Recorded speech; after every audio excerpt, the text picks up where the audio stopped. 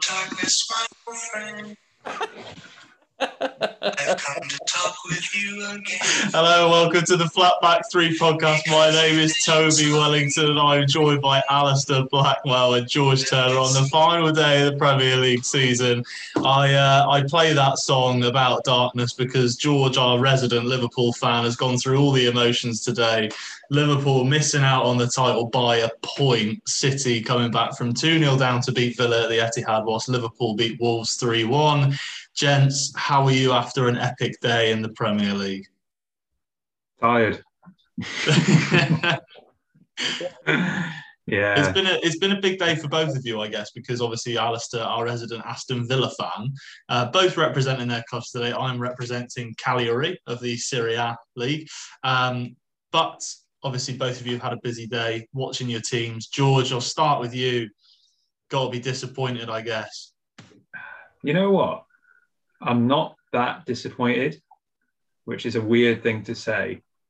Because I guess it goes to like the classic saying, if someone offered you the League Cup, the FA Cup, Champions League final, second place behind City, like 1 point separating it, would you take it? I think you would. Like, you know, we can still win the treble. And yeah, we'll get into the game in a second, but we did our part in the end. It was a stressful game of football, I'm not gonna lie. But yeah, looking at the season as a whole, I think most Liverpool fans will be happy.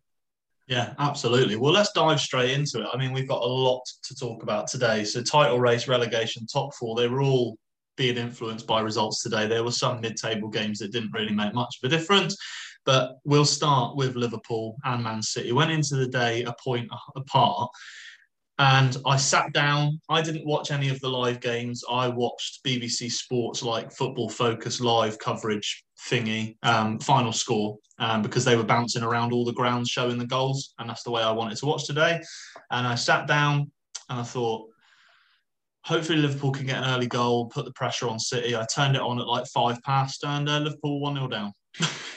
How was that watching it, George? Were you like, oh my God?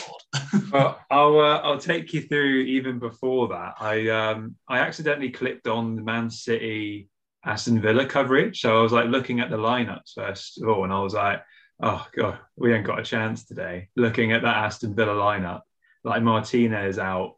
Yeah. I just looked at that Aston Villa defence. Sorry, Alistair. I was like, oh God, like we ain't got a chance today. And then obviously, yeah, as you say, Neto scored early on, and I thought, oh no, you know, already I was like, that was my depressive state of how low I got throughout the 90 minutes of football. Yeah, that's when I was feeling quite low.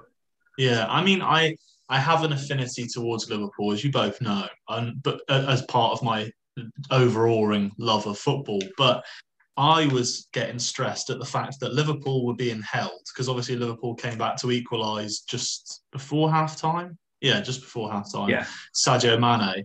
And the fact that City were losing and Liverpool were drawing, I was like, this is the worst way to not win the league, is if City lost and then Liverpool drew. But Liverpool obviously came back to win 3-1. Overall, it was a decent performance, to be fair. Like, they outplayed Wolves from what I was watching and hearing. They ended up having like 6 forwards on at one point. Is that right? Yeah. They had like Firmino, Diaz, Mane, Salah, everyone. Oh yeah, we threw everyone on like with 55 minutes to go, and I did like that because I think Klopp in the past has been criticised of not playing any substitutions or not using his substitutions in throughout his tenure.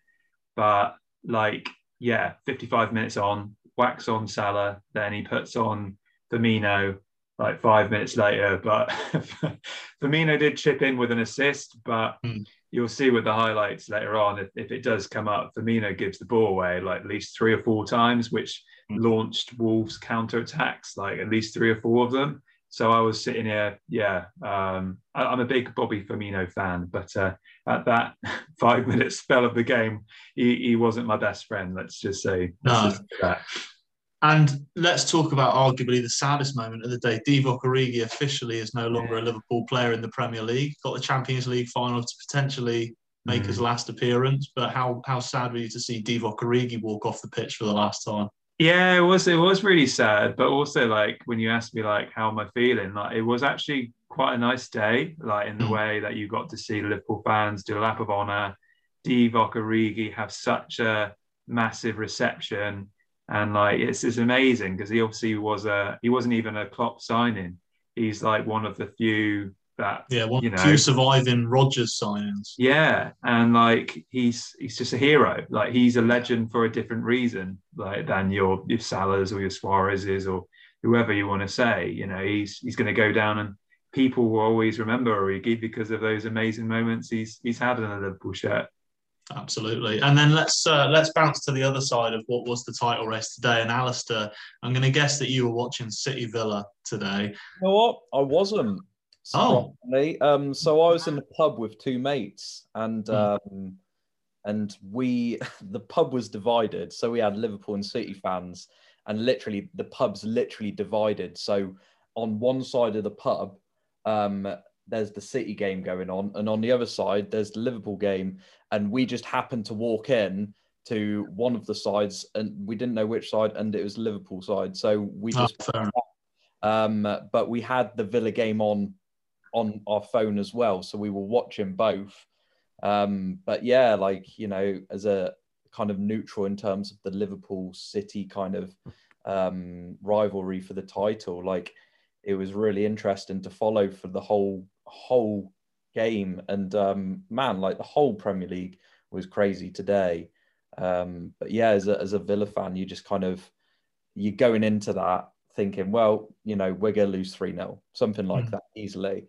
At the Etihad, it's City, they're in a big game and they need to win. And yeah, going two goals up, like there was a bit of hope. Like you think, well, like Liverpool were frustrating watching that game, thinking like flipping heck, they just need a goal and then they're ahead, and it adds the pressure. And City have to score 3 then, and of course they did. But yeah, it was crazy, and it was just 5 minutes of madness from City, which ridiculous. Gave it to him really, which was always in a crazy way. When you like, it's crazy to say that it was still inevitable that after being 2-0 down, but it just made it exciting. Like at least Villa gave it a bit of excitement by adding those 2 goals. And just being like, oh, okay, here we go. Like, I remember when it went to the last day between, I don't know if it was Liverpool. Yeah, it was Liverpool City a few years ago, and they played West Ham at home. And everyone was like, the same as going in today. It was like, oh, if West Ham can get something off City, Liverpool can win the league 1-0 City. Oh, right, okay, that's game over because West Ham aren't going to score a couple. But yeah, it was interesting today. I think we started to talk about it before we started recording, and it's definitely something worth talking about, in that none of us are surprised that City came back to win it, and none of us were like, at no point, even at 2-0, what was it, like 20 minutes to go, I wasn't like, Liverpool won this title, because I was waiting for City's comeback. Yeah, there was a moment, I would say, halfway through the first half, I was feeling quite optimistic. So my emotions went from really low and it like spiraled up to really like happy. And I'm thinking, oh my God, it's going to be our day. Because like even going into half time, obviously we lost Thiago, but Neto went off, who was causing us problems. And I thought, oh, well, at least we got rid of him. And then Jose Sarr went off, and I thought, oh my God, like first choice goalkeeper. That's amazing. He's now gone off.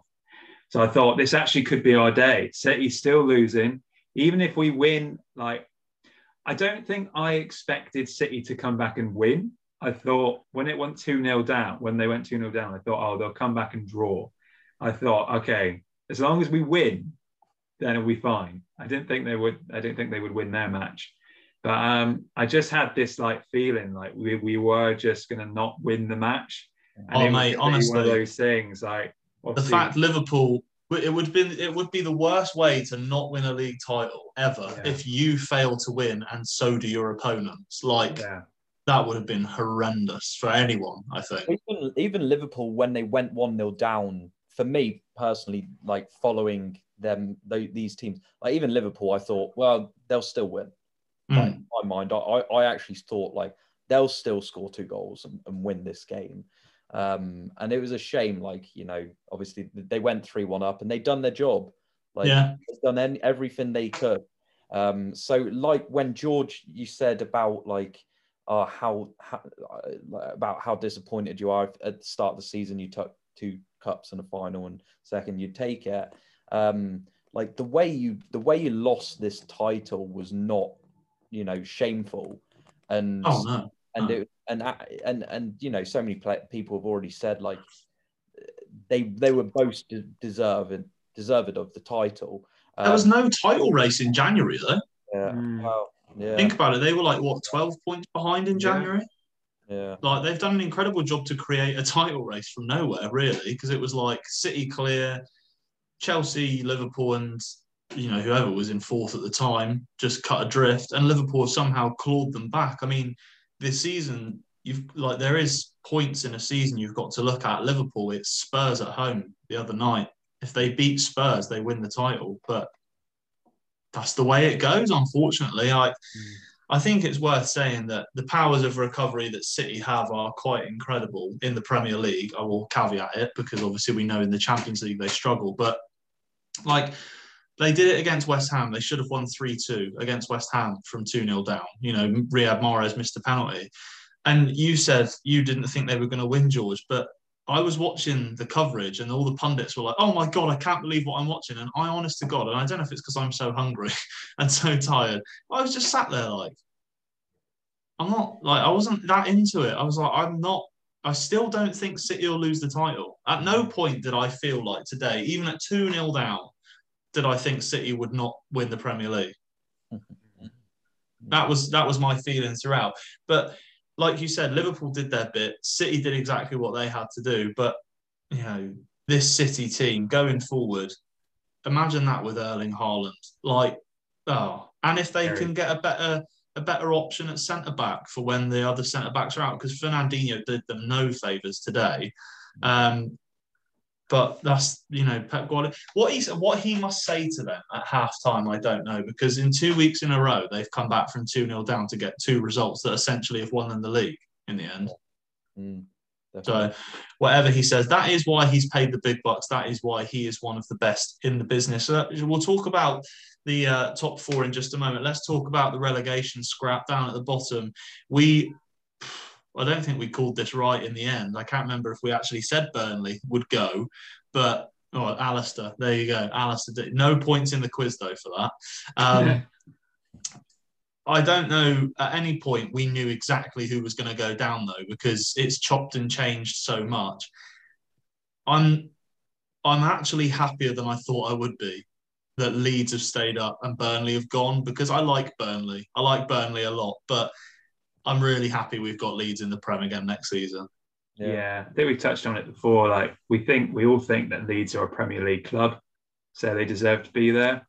I'm still sad that Bielsa's not at the club, to be honest with you. I love the Bielsa-Leeds relationship. I did hear on Sky Sports the coverage after the Liverpool game.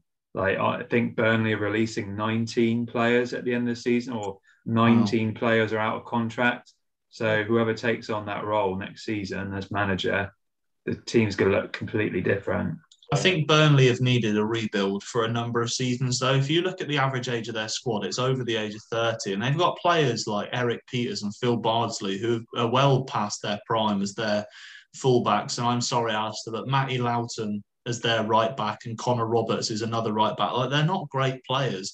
But what they need to do, they need to bring in younger players. They can't just continue to bring in players that are in and around their 30s and hope that it will pay off.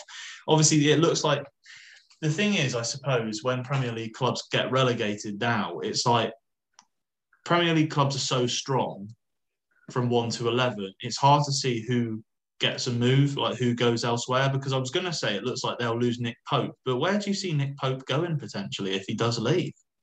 Phillips is a good goalkeeper, isn't he? He is, yeah. But who would? But who's going to spend like? Let's say they want 20 million for him, which is probably an accurate fee. Huh? That's nothing though. 20 million. Yeah, but if you say 20 million, who's going to pay that for a second choice keeper? Because who needs a first choice keeper in the Prem? That's what my question is. Fulham, maybe. Apparently, Schmeichel got dropped from Leicester last week, didn't he? I think there's rumours that he might be on the way out. So That's a good point. maybe. He could be a good goalkeeper for any like bottom half team, really. Yeah, definitely. I think that you could get him. I think you could get him for 20 million off Burnley. Personally, like I don't think that they can ask that much. Is that another one who's probably going to leave? Say again. James Tarkowski. He's gone. Yeah, end of contract. I don't really rate him, but I think he could show up at like Everton or Newcastle or someone like that and do a decent job. I mean, I'm not gutted to see Burnley go. I think Burnley have been pretty much ready to go down for the last 2 or 3 seasons. It's not been great the way the club's been run. They've not invested in staying in the Premier League. Like I say, they've not brought young players through, although they have a little bit in the last few games with Nathan Collins. But like we said, I'm really glad that Leeds are staying up. I much prefer to have Ellen Road bouncing every week in the Premier League than Turf Moor. Yeah, definitely. I think Weghorst as well, and you've got Cornet. I think they'll get moves. Well, I think Weghorst, he must be a bit knocked. Moved to the Prem, and now he's already got to move again. I can't see him staying in the Championship personally. I don't know. It depends a lot on the salary and whether in his contract he was able to keep a decent salary as a result of like a relegation drop. But I can see him comfortably getting a move back to Holland or Germany. Like that would not, I don't think it would take long for clubs to be lined up. I think that he'd be a good signing for someone like Brighton as well, like a team that doesn't score lots of goals. I think he'd be a good option for them, not necessarily a starter week in, week out. But yeah, it's really interesting to see what Burnley do next season because they definitely need to rebuild and they definitely need to recruit effectively. I don't think they'll be back up next season. No, I don't really care who goes in as manager. I don't think they're coming back. I don't think we're going to see Burnley for a while. No, I think that they'll become sort of like a club ingrained in mid-table in the Championship. And obviously we're looking forward to new clubs coming up, but hopefully Burnley will be back at one point. But I'm not in a rush to see Burnley back, mainly because I think they need to rebuild first, because I don't think the way that they run things at the moment is sustainable for the Premier League. Do you think now Leeds are staying up, do you think Calvin Phillips will stay? I think that the quoted price for Calvin Phillips is absolutely ridiculous. And if it's between like 40 and 60 million that I've seen in the papers and online. And if a club pays that for Calvin Phillips, football's officially lost it. Because I think he's a good player and he does his job well, but is he that good? I don't think he is. I really don't think he is. I would, if I were his agent, I'd be saying stay at Leeds, get a new contract, become a legend. Yeah. But I'm just going to say, well, oh no, go on. No, go on, mate. Go on. I was going to change the topic completely. Go for it. I actually just saw this. It's a Villa thing, so you're going to be annoyed.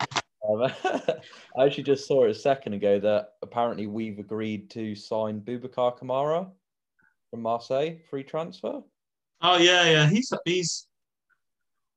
okay. I mean, Marseille are not anything special, and players coming from French football are always tough to predict, aren't they? Because you can never tell who's going to do well. But the funny thing is, like, we've had 2 French midfielders, like 2 midfielders come from France who have ended up being great players, in Idrissa Gueye and Jordan Veretout.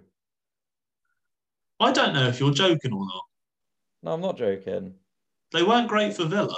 No, well, they were bang average, but when they left Villa... Yeah, right, they've gone on to be good players. Right, okay, no, I've got you now. That really confused me for a second. I was going to say, Jordi Veretout did absolutely nothing for you. Oh, yeah, he done bugger all, but afterwards, it was all right, actually. He's playing in the Conference League final this week for Roma against Feyenoord. So, there you go. And Idrissa Gueye is a bit of a dick by what he's done this week. Well, yeah. I did see something really funny just to touch on it, because obviously, like, we don't really talk about the political side of football or anything like that too much. But Idrissa Gueye obviously refused to take part in a game because he didn't want to wear a rainbow number on his back for But that was PSG. Right, okay. that was because of his country's rules. Yeah, So you can kind of you have to appreciate a bit. I'm not criticising. I'm not getting involved with it. But all I was going to say is it's really funny. He doesn't want to wear it because of gay rights, etc. But then someone put on the internet, imagine how he's going to feel when he finds out what his last name is. Idrissa Gueye. Oh my God. Well, that is funny. like we say, Leeds will stay up. Yeah. Realistically, next season, where do Leeds finish? A whole season. They've got a pre-season under Jesse Marsh. I think Jesse Marsh is decent. I quite like him. I think that he's done okay. Like, I don't think he's done any worse or better than Bielsa would have done. But So I don't think that, you know, squad, which I think needs changing up quite a bit. So it needs expanding. The problem is it's always a risk when you change quite a bit of the squad and you need them to adapt quite quickly and settle in. And it does happen, but it also doesn't happen. The you squad know, needs to be expanded. It's Yeah. way too small. And we've seen this season that when they get injuries, they really struggle. Like, they've been really lucky with the game today. Like, they've not been lucky. They've done absolutely what they had to do.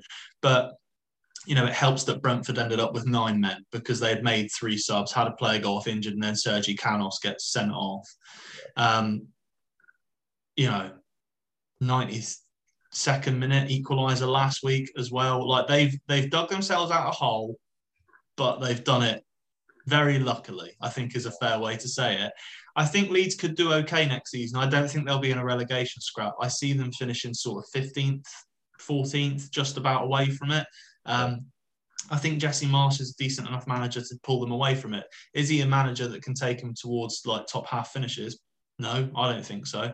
But again, like you said, Alistair, completely depends on who they sign. There are rumours that they'll be taken over by a new owner. So again, it depends on the money that gets injected. We talked about it last week with Chelsea. You know, like, depending on what comes in financially, we can never predict who's going where and who's doing what. Yeah. Let's talk about one last thing from the Premier League. Arsenal have missed out on the Champions League again. Spurs beat Norwich 5-0 to claim their spot in the Champions League next season. Son Heung-min obviously equaling Mohamed Salah at the top of the goal-scoring charts, so fair play to him. Are Arsenal flops for what they've done this season? Have they flopped? And should they be disappointed? Because they were, what were they? 3 points clear of Spurs going into the last 3 games, I think. And they've ended up finishing, last 4. No, there were 4 points because even with the Spurs loss, they were a point ahead. There you go. So they've managed to throw away that lead, which is pretty impressive with 3 games to go, especially because 2 of their last games were Newcastle and Everton. And I know Newcastle have been on a resurgence, but Everton get battered today 5-1. But, you know, Arsenal, should they be disappointed? Have they flopped, or is this an okay season for Arteta? Yeah, I had them in the Europa spots, to be honest with you. I didn't see them getting in the Champions League this season. Neither did I, but the question I would like pose at you there is not what are your expectations at the start of the season, but have they flopped as a result of what we've seen over the season? Because you think about it, like, I think it was mid-March, mid-February that they went on that run where they lost to like Southampton, Palace and Brighton, which again absolutely cocked up their chances of top 4. So based on how the season has unfolded rather than where we expected them to be, because I'm the same, didn't expect them to be in the Champions League, but should they be disappointed? It's quite funny. I just had a thought about it actually, because Arsenal, I always remember, were the type of team who would have a really good start to the season up until around Christmas. Then they would have a really bad like first few months of the year, and it would drop them down, and it would be like they've screwed up the chance of the title challenge or something like that. This was like 5-10 years ago, something like that. And then And then at the end of the season, they'd have this resurgence when they'd all of a sudden have some really good form. So it's like the start and the end of the season was like their best periods. And in the middle, they screwed up. And this time it's the other way around. Like they had a really shit start to the season, losing 3 games and that. And then they've just had this, decent run up until like four games ago. And then all of a sudden they've just ended up screwing it up again. I think they should be disappointed personally. Like they had a big chance there to kind of solidify Champions League, would have helped them with signings for next season as well. And really pushed them on. And now all that's happened, because I think they will get back there eventually, like to in similar position to Chelsea, and maybe pushing the others a bit, maybe, but not, maybe closing the gap. But I think it's just delayed that process by a year or two, just because of what's happened, really. Because they could have got a couple good players, which they need a couple better quality players, like a Gabriel Jesus, for example. Would have been, in my opinion, a perfect signing for them up front. They won't get him now. No, I'm certainly on the same page as you, mate. I think they should be disappointed. As much as, like you said, George, at the start of the season, if you asked me where Arsenal would finish, I'd have said like 6th, 7th, or 8th. Like, I'm not thinking any higher than that. So they've done well to get 5th. Like, don't get me wrong, they've done well to come 5th based on pre-season. But if you look at it from your perspective, George, as a Liverpool fan, if you were 4 points clear with 3 games to go at the top of the league and you didn't win the title, you'd be really disappointed. And I think that Arsenal, although they weren't expecting to be there, they have to be disappointed, because there's a level of expectation when you're in a position. And when you're in that position, I can accept going to Spurs and losing. Spurs are in good form, but go to Newcastle, be more difficult to beat, and then take it into your own hands with Everton last game of the season. But it's the way it's unfolded, unfortunately, for Arsenal. I will take this conversation one step further. Is Mikel Arteta the man to take them forward or not? Nope. Never been a fan of him. I don't understand where he got the job in the first place. I think he's done a good job to get them where they are. And I think he's been very lucky, as I say, to get the job. And he's learned from his mistakes as he's gone on. He's definitely got rid of some dead wood in the sense of Ozil and Aubameyang. But if Arsenal are going to win titles, I don't think Arteta is the man for it. What makes you think that, though? Is there something about the tactical way that he sets up, or is it his dealing with transfers or the media, or is it just the overall package that he comes with that he's just not experienced enough? Yeah, I don't think he's experienced enough for me. Sorry, I was going to say, I also get really annoyed when people say oh yeah, but he's a club legend. It's like, well, he spent most of his career at Everton, so he's not really a club legend of Arsenal, is he? No, I'm really passionate about manager employment, and I just don't think he should have got the job. So I just want him to fail. But to be honest with you. Nice. Alistair, Arteta, the man for the job or no? I think I'm divided still. It's a difficult one to say. I don't know. I feel like yes, but they've technically made progress because they've gone from 8th to 5th, but knocked out in both trophies in the early rounds as well. Yeah. So it just comes down to team management and that, and over the season, and no manager becomes a great manager over one season, and that it takes time. So, I don't know how many seasons he's been there now. If it's a couple, 3, it's still early days. I think they've got to have faith in him and give him a couple more seasons, definitely.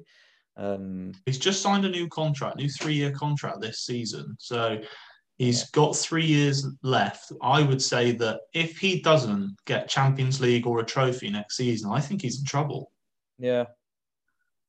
If they regress next season, if they go down to 6th, 7th, and they don't win a trophy, I think he's in trouble of losing his job, because he's not recruited well. As much as they have recruited in the last summer, they haven't recruited well because the players that they brought in have not had a massive impact.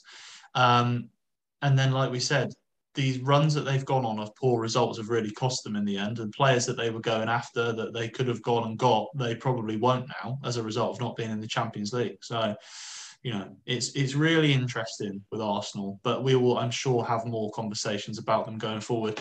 I feel like we're quite subdued on the Premier League. George, for obvious reasons, Liverpool missing out on the title. I, to give context to people, am taking part in a study, so I've not eaten all of today. So I'm pretty tired. And Alistair has obviously been to the pub, so he's pissed. So we're going to move on. we're going to move on to the greatest number 11s in Premier League history. So in the past few weeks, to give everyone context, we have been writing out and coming up with the best team that have worn each kit number from 1 to 11 in the Premier League's history. We've gone through quite a few players so far, with quite a few to go. And this week we are looking at the best number 11s in the Premier League. I'm going to hand straight to George to talk to us about the Egyptian king, I should imagine. Oh God, this was the hardest week for picking one. I don't know if you guys found the same. I've got a list. I haven't even got a first place this week. So I'm going to go for one name out of the three here. I've got a list about 7 or 8 names. Yeah. And I'll start off with a really strong contender. I'll go for Didier Drogba. Okay. Why have you gone Didier? Despite he was the one player when I grew up, he was almost like the pantomime villain. I hated him growing up. I really despised him because he was like a tamer version of Diego Costa. He wasn't like aggressive, but he was like, I don't know. He was like a Pepe. He like played, he's quite theatrical in his play.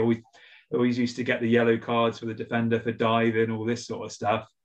But despite that, he is a Chelsea legend. I think if you ask any Chelsea fan who's one of your favourite number 9s or forwards, it's going to be Didier Drogba. He's had some amazing moments for the club. And he's obviously won it all with Chelsea as well. So I think he's definitely needs to be considered. Yeah, 100%. I had him in my top 3 as well. I won't say where, just to keep it interesting for now. But yeah, and I absolutely agree. Drogba, who I can't remember how many, but he scored in basically like every Wembley final he played in, I think, like all but one or something like that. He was an absolute machine.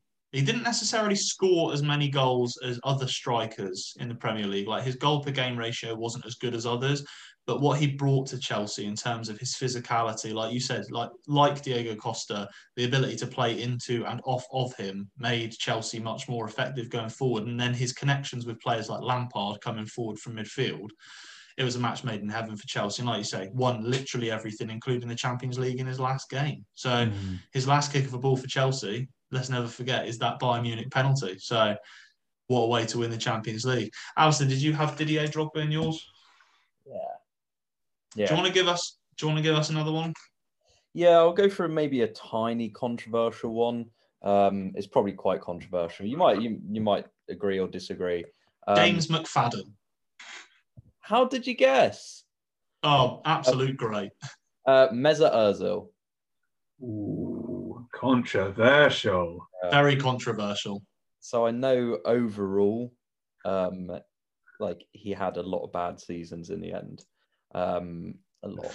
But when he was on a good season, he had a good season. And I remember that. I try to remember that. Your justification is so bad so far. I'm not winning this so far. But no, I just when you take the prime Ozil with Arsenal, probably around 2010 to 2012, was it? Something like that.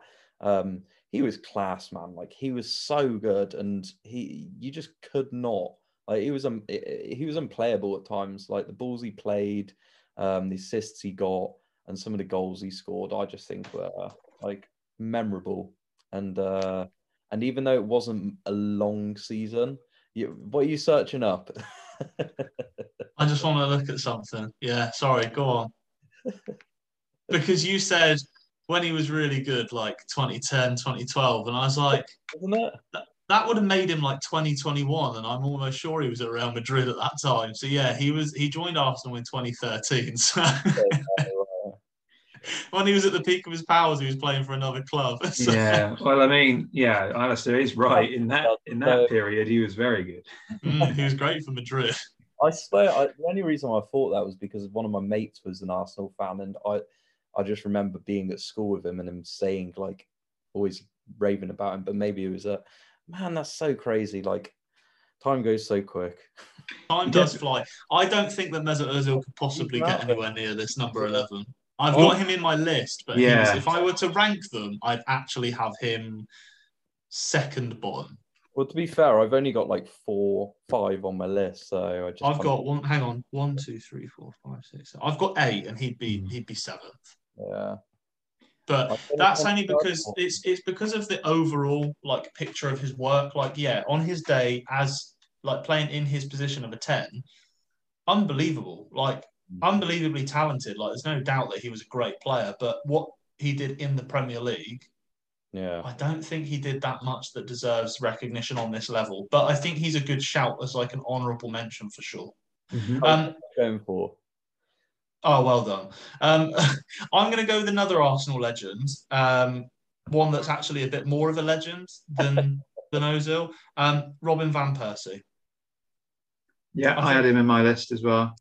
Yeah, I just think Robin van Persie, because you can look at him for 2 different clubs, and for both clubs he was a difference maker, goal scorer, won Premier League titles, won FA Cups, League Cups, never won a Champions League for Robin van Persie, but did get to the Champions League final with Arsenal in 05-06. Yeah, 05. Yeah, it would have been 05-06. It was the year after the Liverpool final. You know, went to that final, scored some unbelievable goals in the Premier League. Outside the Premier League, like, did a great job for Holland as well. And I just think that he's another one of these players that we bring up that I don't think he gets the recognition he deserves as a top striker in the Premier League. Like, if you think about the transition period that he was a part of, where Henry left Arsenal, they moved to the Emirates, he was the glue that held them together. And then when he decided it was time to move on, he walked into Man United's team that were winning trophies left, right and centre and won the Premier League in his first season. Like, he's an outstanding player, and also like someone that could, in theory, play in a multitude of systems and positions. Like, he could play off the right or left if you wanted to. He could play off another striker, and I'm sure that if you gave him the opportunity, like, he could play in a 10. Like, I think he was absolutely class. So yeah, Robin van Persie. George, why did you have him in? Yeah, he was one of the first names I had down. It's actually quite a nice surprise when I did my bit of research before, and I was like, oh yeah, Van Persie, of course. And like, just what a left foot. Just some of the goals. If anyone's listening to this, like, just type in Van Persie, like his volley against Charlton and his other volley against Villa. So Villa, that was in the win to secure the title for United, but his volley against Charlton for Arsenal was arguably his best goal. Like, incredible. Yeah, amazing. Great goal scorer, and like also comes across as like a nice guy as well, from what I've seen in interviews and stuff like that, which I know doesn't mean a lot necessarily for this. Hey, but we add that to that? in terms of talking about, but we were talking about Drogba and the way that he played. Van Persie was very much the opposite of that. Never really seemed to dive around much. So I really like Robin van Persie. I didn't actually have a 1, 2, and 3 this week, but I'm convincing myself that I think I want Van Persie to be our number 11. But we'll go back around once more each. George, do you want to give us a second number 11? So we've had Drogba, Van Persie, and Ozil. Right. In that case, I'm not actually going to go for Salah as my other choice. I'll probably have him in my top 3. But every Liverpool fan listening to this will probably think, George, why do you keep picking Man United players all the time? But we grew up in an era of when Man United were really good. Well, can I ask why you're not picking Salah? Well, I'll just, yeah. So the reason I'm picking Ryan Giggs is because of the longevity thing. I know we talked last week about Gary Neville, but I genuinely think Ryan Giggs is an amazing player. Both played left midfield and centre midfielder like so amazingly, and I think he did keep up with his record, didn't he? He scored in every Premier League season. Every season he played in. Yeah. So I think the longevity of Giggs trumps Salah at the moment because of what he brings, what he brought to the team. If Salah stayed at Liverpool for another 10 years, maybe he'd be in my team. Get him to the age of 39, running up and down the wing. I think that's when Giggs left or something, wasn't it? You think he was late 30s? Yeah, I mean, Giggs was in his late 30s. It's just that I don't think that Salah will have the prolonged impact because Giggs won so much earlier in his career. He wasn't really a big part of United towards the end. Obviously, the last 2 or 3 seasons, he played very much a bit part. But I don't think that anyone can deny that Ryan Giggs is one of the best players to have played in the Premier League. Alistair, did you have Giggs in your list? I'm assuming you did. Yeah. I mean, so. George, I always do mine off memory. I know you do research. How many titles did he end up winning? Do you know? It would have been the same as Neville, I suppose, if not more, because he stayed around a couple more years. He will have won more than Neville for sure. I think he probably won like 13, 14. 13, which is ridiculous. Like, I think that may actually swing the argument potentially, depending on what we're looking for in our number 11, because we've got to remember, and people listening have got to remember, this is done on preference as well, like who we think we would like in a team. And we've also got to think about if this is going into a formation, if we're actually going to think about it from that way. Because I'm just going to have a quick look back at what formations we've sort of talked about before. But yeah, no, Giggs definitely deserves a shout in there. So they're either going to they're going to play on the wing. So it's going to be Van Persie off the left, or Giggs, or Drogba playing in a front 3. So it'll be interesting. Alistair, do you want to give us another shout? Well, let's just go with Salah then. Let's talk about Mo Salah, because he will inevitably be a Premier League great for what he's done. But what is it that makes him a great to you? I don't think I'd say makes a great yet. I'm probably just extending what George said really, and kind of justifying why he said Giggs instead. Give him, if he stayed in the Premier League and give him more seasons, then it would push him towards that. It's a shame he had like a bad spell at Chelsea, because obviously that was in a bit earlier stages of his career. So it was an important part for him to leave there and then come back. It made him the player that he is today. But obviously, in terms of longevity in the Premier League, that kind of hindered it a bit. But being at Chelsea in the reign of Mourinho, like De Bruyne was in that situation. He was Aguero turned down from him, and so it's like, it was part of that process. But like, you can't deny the fact that in the last 3-4 seasons or so, he's looking insane. So like, he is, he's probably, in terms of form and what he's done in the last 3-4 seasons, you could argue to a certain extent within reason, like he's as much of he's kind of slightly pushed the boundaries of what Ronaldo and Messi were to a certain extent, not all the way, because those two players are just ridiculous, but like he's definitely pushed that barrier. And because of that, like, you have to kind of open your eyes, stand up and look like, oh, okay, like Salah is a class player, and you'd have him in any team. But I'm not personally, like, I say Salah for number 11, but the other ones, in my opinion, are already kind of justified to be the ones other than that. I mean, like George, from a Liverpool perspective, Salah has brought so much consistency and quality to Liverpool. Like, what is it about Salah that you think makes him such a good player?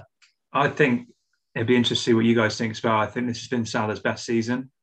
Like, watching his every game. Yeah, I know he's been off the boil since the AFCON. And like, funny enough, understandable, by the way. Yeah, and I watched him today, and he is quite frustrating to watch, in the sense that he does give the ball away quite a lot, and perhaps his final product isn't always what you want it to be. But I think his link-up play this season has been the best it's ever been. Like, leading up to AFCON, I thought, and I'm going to say this, I thought it reminded me of Messi in a way. Like, the way he took the ball, he was able to dribble past people like they weren't even there. And I thought some of the goals he was scoring before Christmas, I was like, oh my God, that's like Messi like. And just the way he seemed to like, yeah, he wasn't so selfish. And I thought that's what was missing from his game in previous seasons. Yeah, that's what we had previously talked about as well. Yeah. Isn't So it? I think if he can keep that up, like, yeah, he's like Alistair says, he will keep pushing that Ronaldo, Messi sort of like conversation. He's in that bracket for sure. Yeah, but yeah, he's amazing though, like how that, just because I remember someone saying like since the AFCON he's only scored like 2 in 17 or something before today maybe, and like just ridiculous like how that AFCON really affected him, whether it was the game time or whether it was the actual final itself and losing it, and but just before that, like you said, 100%, I couldn't agree anymore. Like he was Messi-esque in like his play, his goals. Some of those goals he scored, the one where he's like weaved past 2 or 3 players and just kind of like, I think he just dinked it or slotted it into the near corner. It's just like unbelievable. It's like lost it. It's also, do you know the goal that sticks out to me with Salah this season? I know we've gone off on a Salah tangent now, a Salangent, if you will. But Salah, his best goal for me was the goal away at United. Do you remember the fifth goal away at United, George? George, especially being a Liverpool fan, sorry. But like Henderson and I think Keita like pressed Pogba in the middle. Henderson played a ball through with the outside of his foot. And Salah took it on his right foot, played it in front of himself, took it right up to De Gea where it looked like he was going to get the ball taken off him, then just dinked it over him. Oh, right. Yeah. Oh, yeah. And it just doesn't like, he just doesn't look like he's going to miss when he's through one-on-one. He's one of those players. I love Salah. Like, I think he's class. And it's really weird, like, to think the trajectory he's had. He went from Basel to Chelsea and didn't really do anything at Chelsea. Went to Fiorentina and Roma, and his numbers weren't that good. But he's come to Liverpool, and it just proves that if you play in the right system, under the right manager, you can become a completely different player. And he deserves all the credit for that. And Klopp deserves a lot of credit for what he's done for Salah's career. I'm going to make one more suggestion. First and foremost, I'm going to say, I'm going to guess this isn't the week where James Milner finally gets into this team, is it? He was on my list. Yeah, me. But I'm gonna like have an honourable, because we've mentioned my top 3. We've mentioned Salah as well. I'm going to make one honourable mention that could be in this conversation maybe, but on a very different level, because he's not won a lot of trophies. I don't think he's actually won any trophies. I think he might have won 1 or 2 when he moved clubs briefly. But for what he's been for a specific club, I've put Wilfried Zaha. Yeah, I had him on my list as well. Oh, okay, cool. Because I just think that for a player that is essentially Crystal Palace. Like, he is, if he plays well, Palace play well. If he plays well, Palace tend to win. And if he plays badly, Palace don't tend to get anything. I feel like he deserves some recognition for being not necessarily one of the best ever, but certainly in the last 10 years, I'd say Wilf Zaha is one of the best number 11s going. Yeah, I mean, he's a Crystal Palace legend. Like, he's been there for 100%. years, you know. Scored the winner today of all days as well against Man United. So yeah, I mean, I think people might say, "Oh, he strops and all this sort of stuff on the pitch. Maybe his behaviour's not great," but you know what he brings to the club. Eric Cantona kicked the fan in the face, and people love him. Yeah, it's true. So true. I just think Wilf Zaha deserves a shout out, because, like, in terms of, again, it's one of those things, like, achievement wise, it's not very much, but in terms of like goals, you got to think about it as well. He scores a lot of goals, and he is a winger by trade, so he's not getting these numbers by being up through the middle and taking penalties. Like, he doesn't take penalties for Palace most of the time, so I think he deserves a lot of credit, deserves a shout out. The toughest thing now is deciding who we put in this team. I personally think it's between Van Persie and Giggs, but I'm happy to be talked out of that if you think that Drogba or Ozil, Alistair, deserves a better shout. What do you guys think? I think it's out of Drogba and Giggs. I wouldn't, as much as I love Van Persie, maybe from a trophies point of view, but who would you guys prefer up front, Van Persie or Drogba? It's one of those things. Well, it's one of those things that are we going to think, and this is the thing, like, this is why this is so much fun to do. Are we thinking about this as an actual team that we are putting out on the pitch because we've got Alan Shearer up front in the number 9? So are we going to play Shearer and Drogba? Because if so, Drogba. Or are we playing 3? Because in which case it's Giggs or Van Persie. Yeah, it's true. Yeah. I'm only going personal preference for this because you could have any 3 of those. Personal preference for me, genuinely, if like we keep it based on Drogba, Van Persie, would be Van Persie because I preferred the way that he played, and I think I just preferred the footballer he was without sounding like a, I'm not a Drogba fan. I like Didier Drogba a lot, but I just personally prefer Van Persie. But I think we have to think about formation for this, because if we pick Drogba, we have to go on the assumption he's going to play up front as a 9 alongside another striker. Is that fair? Is this the point where we actually set on formation as well? I think we have to, because it's one of those things where we are playing a back 4. Like, we've decided a back 4 already because we've already picked a right and a left back. The other thing to say is we've picked Cristiano Ronaldo. Yeah. And that's a winger in theory.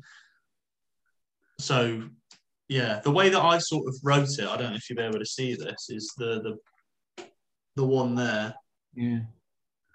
Where we've got an 11 and a 7 either side of a 9. So what do you guys think? I'm happy either way.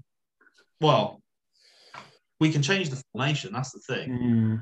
I'm just trying to think of it like as a, when you like, say, going on like a Liverpool example, right? So like Liverpool 10 years ago, you just think of Steven Gerrard, don't you? Like who's the standout name out of those 3? You're thinking, right, who am I going to build my team around? And like, I think I'm heading towards Drogba or Van Persie now, because I think you build teams around them. Are they more impact players than Giggs? I think and this could sound bad, and I think that Man United fans listen to this might think that we're just being biased away from them. But was Ryan Giggs at any point the best player in his position in the Premier League? Yes. Was he the best winger in the Premier League?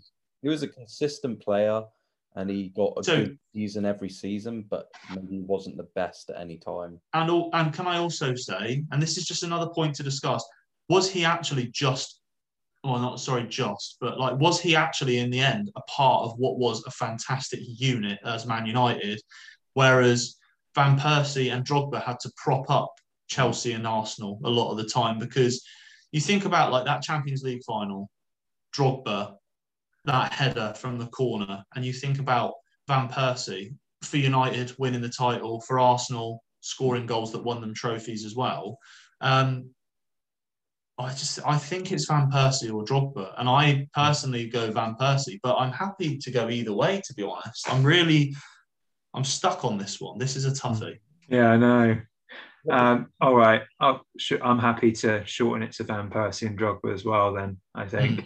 Just purely, like you said, like I think Giggs was a part of a unit that just made the Fergie era so, swimmingly, and made it so good. So Swimmingly. That's an interesting word. Yeah. Alistair, what would you go for if you had the choice? If you have, that Ronaldo and Shearer are in this team.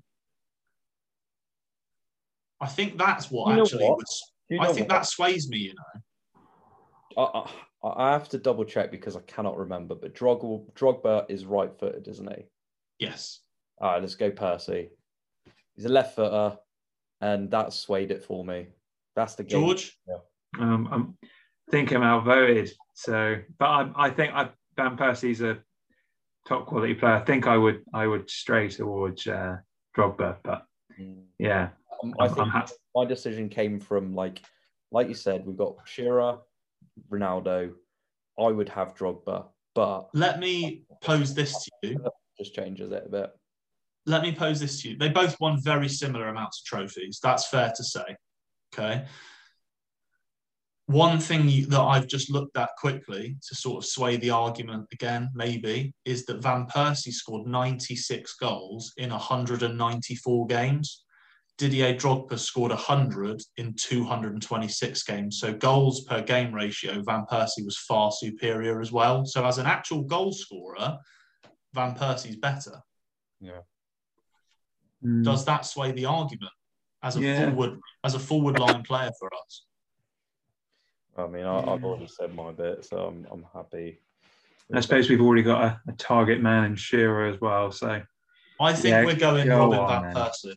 I think we've gone Robin Van Persie, which is by no means a bad selection at all. I think that's a really good choice.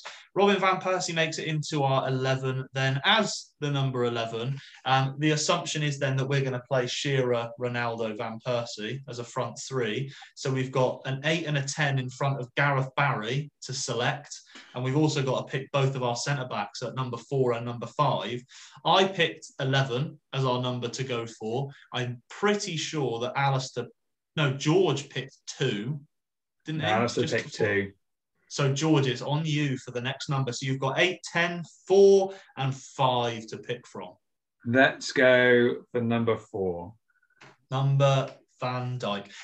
So, number 4, Van Dijk company question. Great. Look forward to that. Oh, yeah. Okay, so next week we will be talking about the greatest number 4 in Premier League history. Let's move on to the biggest moment of this week's quiz, though. This week's podcast, which is the quiz. For anybody that's listening for the first time or hasn't been keeping up to date, we have had a hell of a season on the quiz. So Alistair and George have been going head-to-head every week in a quiz that I've made up in the week preceding the Premier League's fixtures. This week we go into it with the winner. The winner wins, but the loser has to wear their club's rival's shirt for the whole of next season, let's say, on every podcast. I think that's probably fair. So Alistair will have to wear, are we saying Birmingham for you, Ali Pally? Yeah, I suppose so, isn't it? So Birmingham for Alistair, and George, George, you can either go Everton or United. I think United are probably your biggest rival, so we'll go United. Yeah. I think that'll hurt you the most.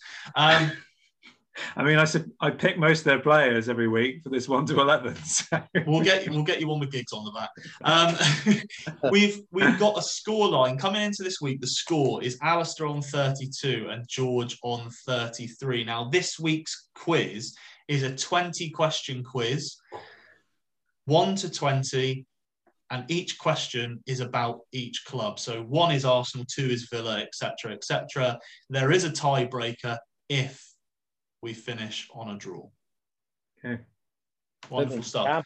We can, because some of them are multiple choice, and if you don't get it, then I can't throw back to you to have another go after 2 have been eliminated. I feel like that might be a bit unfair, but we'll see how we go.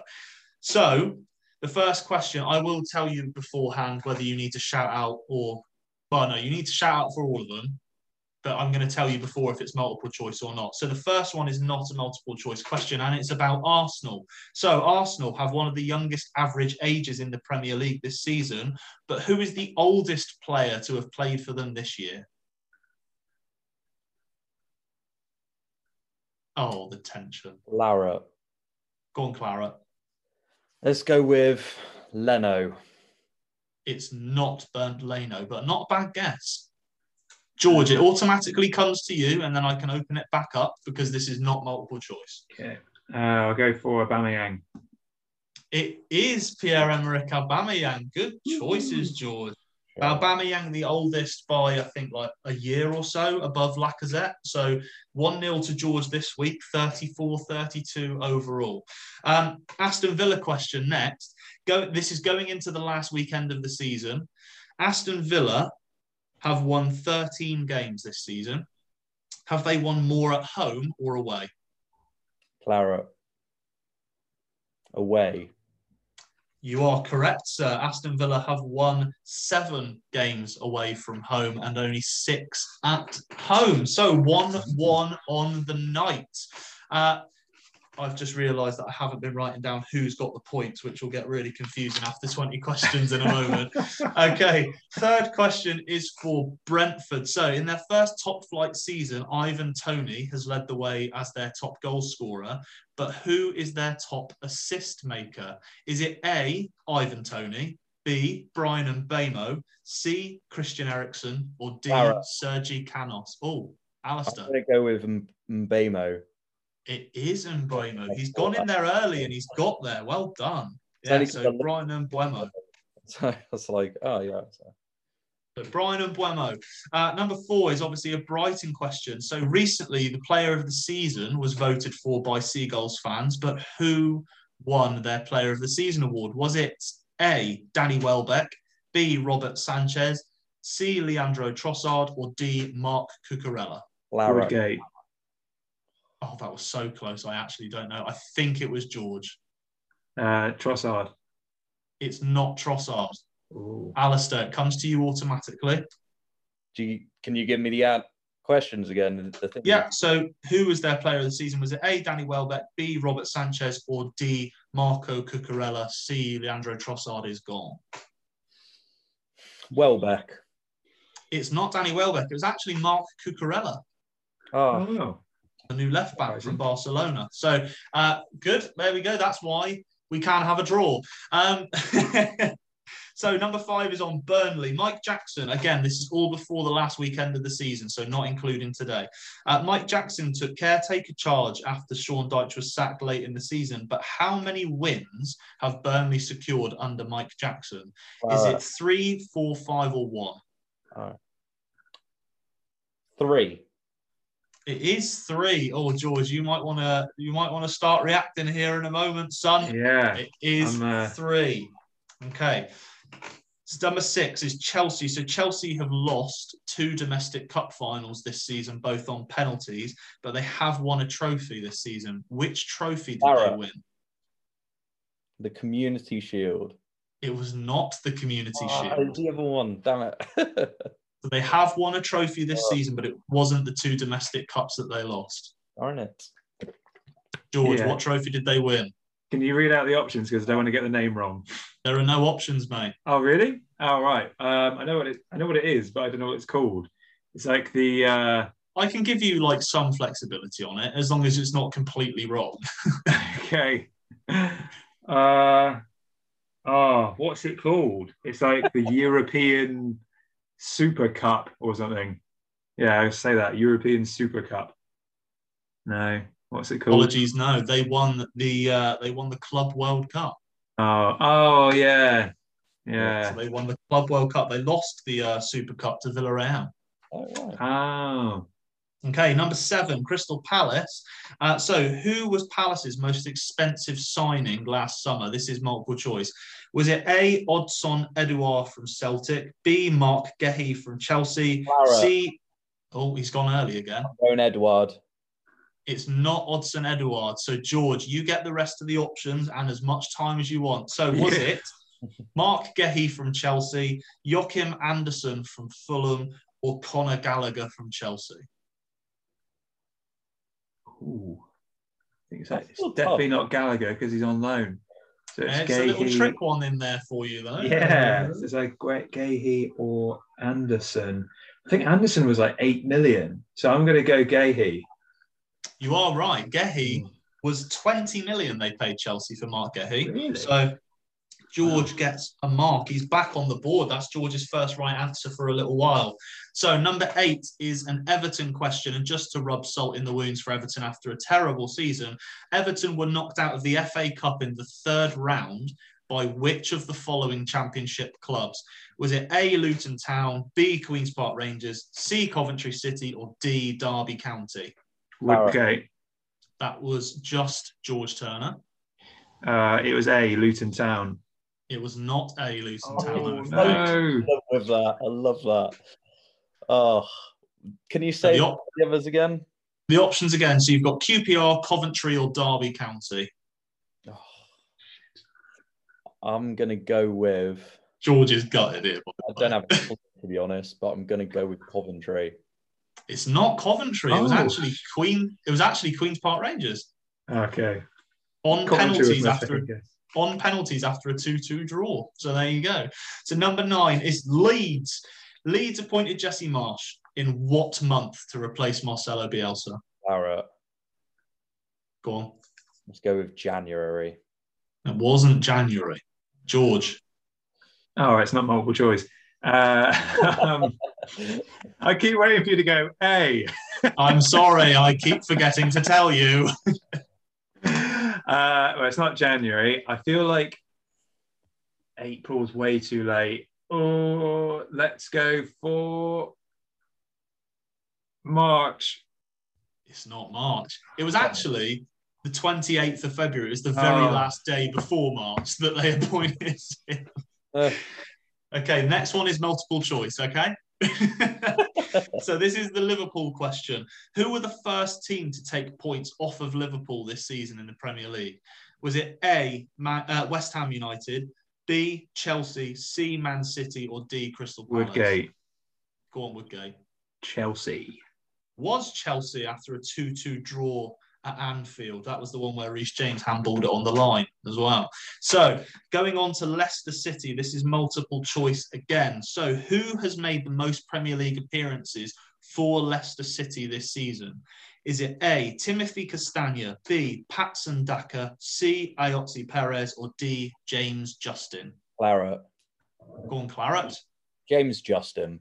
It's not James Justin, I'm afraid.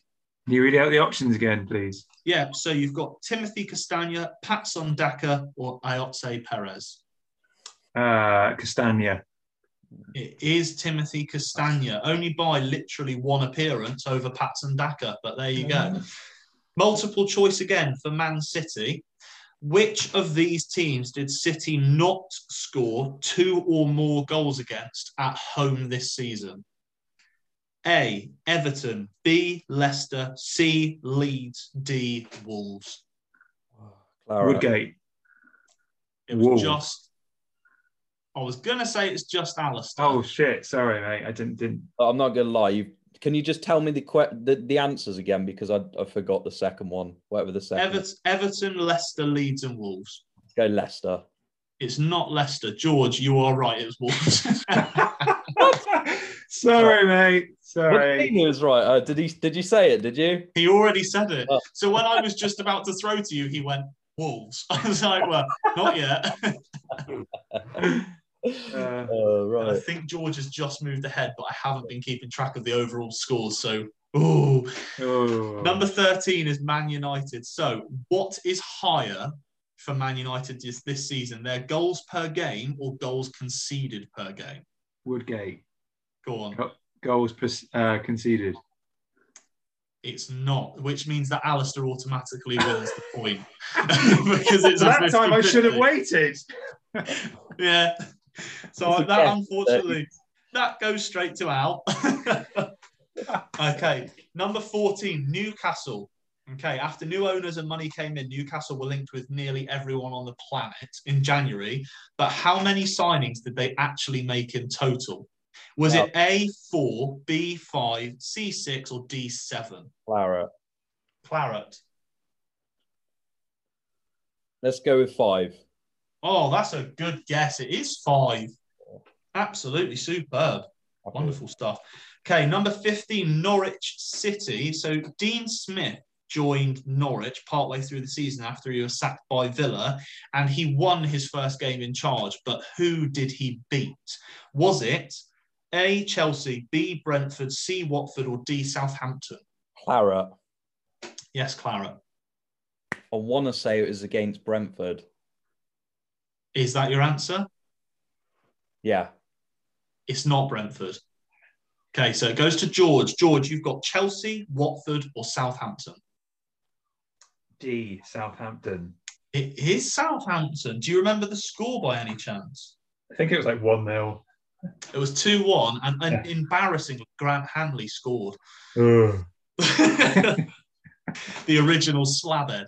So from one Southampton to the next. So Southampton, who is Southampton's top scorer this season? Woodgate. Yeah. Adam Brozier. It's not Armando Brozier. Oh. Adam Broja. Adam, that famous Albanian first name.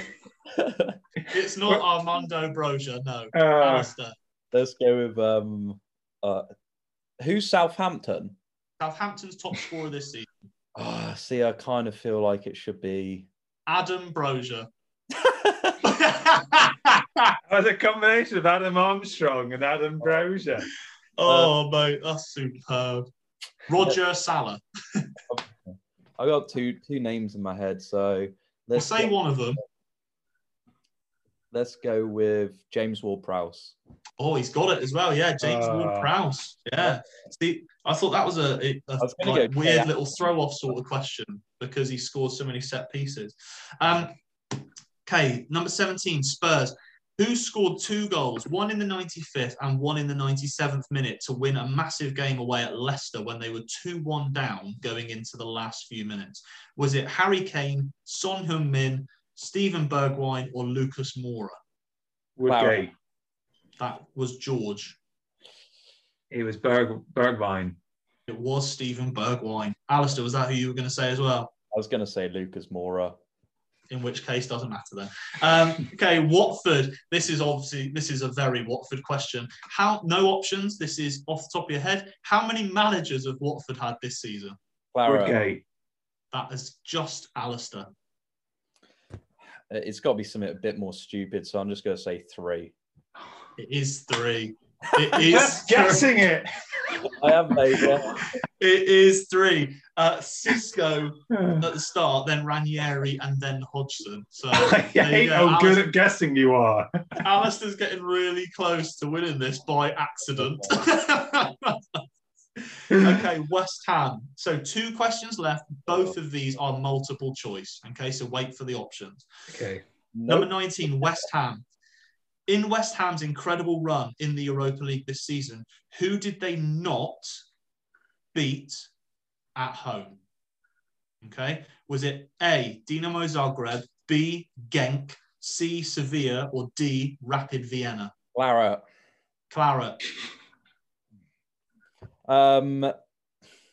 Genk. It's not Genk. My luck run out. George, would you like the options again? No, I'll go with Sevilla. It wasn't Sevilla. They actually beat Sevilla at home. It was Dinamo Zagreb. Oh, all right. Only team they didn't beat. So, and like I said, I don't know what the score is going into this last question. I think Alice has nicked it. Wolves are the last team. So Wolves have had a bang average season this year. I think we can all agree. But how many points have they taken off of games against City, Chelsea, Liverpool and Spurs? Is it A, 0, B, 2, C, 5 or D, 7? Woodgate. Oh. I'm going to change my answer now. I'm going to go with B, 2. It's not 2. Oh, no. Alistair, 0, 5 or 7. Can you say the question as well? Yeah, so Wolves have had a really bad season, but how many points have they taken from games against Chelsea, City, Liverpool and Spurs? 0, 5 or 7? Oh.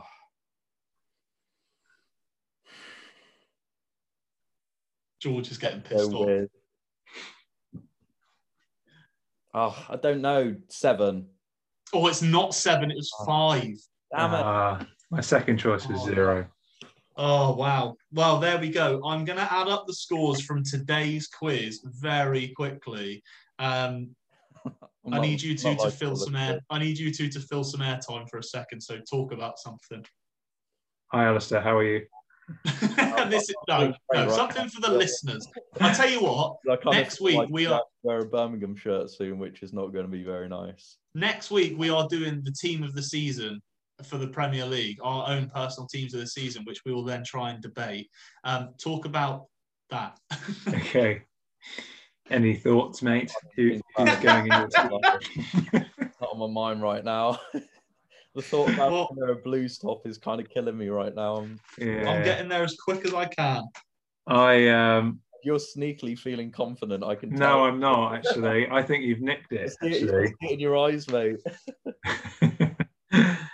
I think for a teamer season, are you putting Kevin De Bruyne in there as a definite shout? 100%. 100%. Oh my God, I don't believe this. Oh God, that doesn't sound good. It is a fucking draw as well. No, is it? You got 6 each. No, sorry, Alistair got 7 and you got 6, which takes you both to 39. So there's a tiebreaker. Oh God. There's a tiebreaker. So I'm going to ask you the question. First one to shout out answers. If they get it wrong, the other person gets a go. Then we'll have to have another tiebreaker if you both get it wrong. So we established that Newcastle signed 5 players in January. Name those 5 players. Woodgate. Alistair got there first. Oh. See, he's called his name and he has no bloody idea. Woods, Target, Gimeresh. I can't remember the defender. Woods, Target, Gimeresh.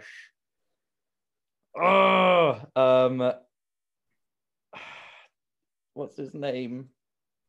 What's his name? There are 2 more. Kieran Trippier. 1 more. And the centre back is George. Do you know this? The centre back is George. Do you know this? If he gets it wrong, oh my God! This is literally whether you wear a shirt for the rest of the year or not. I'm going to give you 20 seconds. Oh shit! Got him from. I can't remember where they got him from. Burnley. 10 seconds.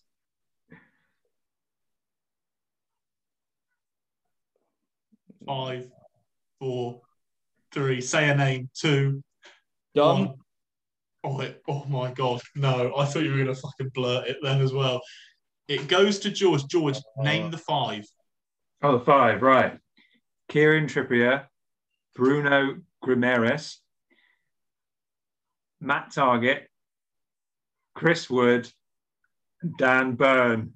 Dan Burn. George has won the quiz. Come on! George has won the quiz with a beautifully round number of 40 points for the season. George Turner, round of applause for George. Alistair Blackwell has now got to wear a Birmingham shirt for all podcasts for the foreseeable future. Alistair, how do you feel, mate? I'm gutted, mate. I'm not gonna lie because I should have remembered that. Oh. I was happy that I remembered Trippier. And even when, do you know what, mate? Like, it's so funny because when you said the question about Newcastle, how many signings they made, I was going to say to you, do I get points for naming all the signings? And I was like, because I felt like I could have them. And Burn, man, I should have known that. I'm so gutted. So we'll talk about off-air how we're going to source you a Birmingham shirt. But Alistair will be wearing it or something. Huh? Have Bellingham on it. No.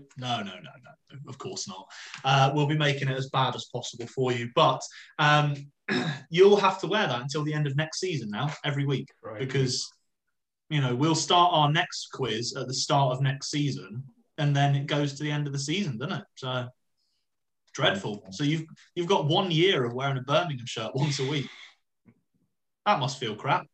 Yeah, I'm going to hand in my resignation in the next podcast or 2. So just a pre-warning. Next podcast or 2 is still enough time to see you in a Blues shirt, so I'm happy.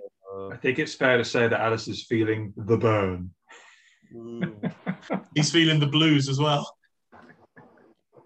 Well, this has been absolutely fantastic, gents. Well, next week we are going to be talking about the greatest number 4s in Premier League history, and then we are also going to be talking about our own teams of the season from 1 to 11. This has been a wonderful end to the season, but we will continue to go through the summer into next season. Once a week, every week, we will be back with a podcast.